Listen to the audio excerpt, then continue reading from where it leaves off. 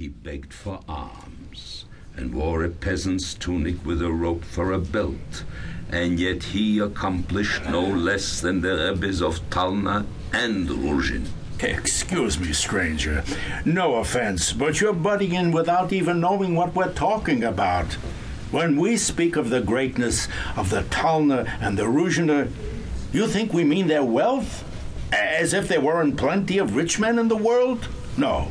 You have to understand that behind the orchestra and the chair and the slippers lies a deep and secret meaning. Everybody knows that. Everybody with eyes to see with. Except the stranger here.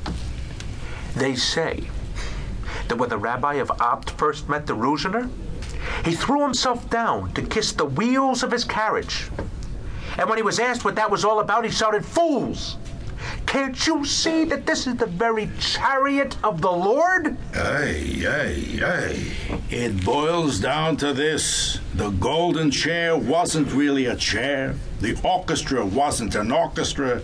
The horses weren't horses. They were images of those things, illusions, providing, as it were, the special accoutrements for greatness. True greatness doesn't need special accoutrements. You're wrong. True greatness must have appropriate regalia. How else could its magnificence be comprehended? For instance, did you ever hear the story about Reb Shmelki of Nikolsburg and his whip? Listen to this. One day, Reb Shmelki had to judge a dispute between a very poor man and a very rich man, who everybody feared because of his influence in high places.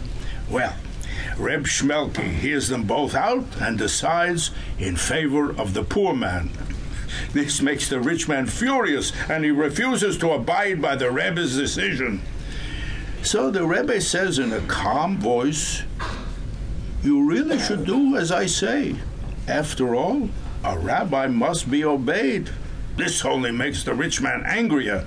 I don't give this for you and your pronouncements," he says. At this, Reb Shmelki draws himself up to his full height and cries, "Either do what I say right now, or I will take out my whip." The rich man loses all control and hurls a torrent of abuse at the Rebbe, which doesn't faze Reb Shmelki at all. He calmly goes to his desk and opens a drawer just a crack, and pop! Out jumps the primal snake. The primal snake? No.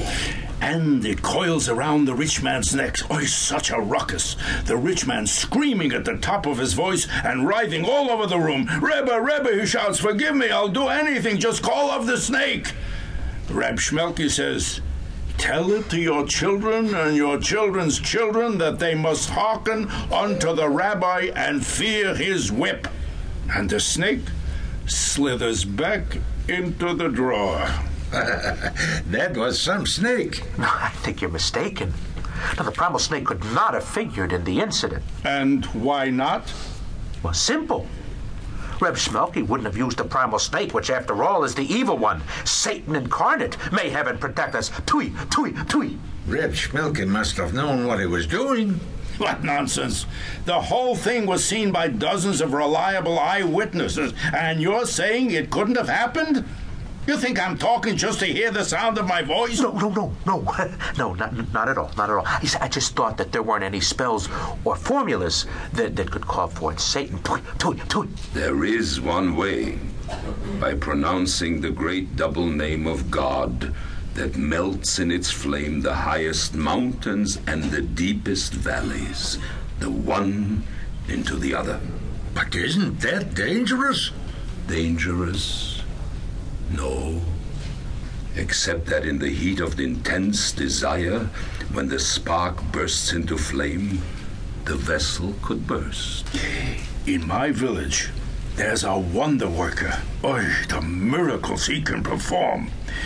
With one spell, he can start a conflagration, and with another, put it right out. He can see events going on 100 miles away, and he can tap a wall with his finger and make wine pour out. That's just some of what he can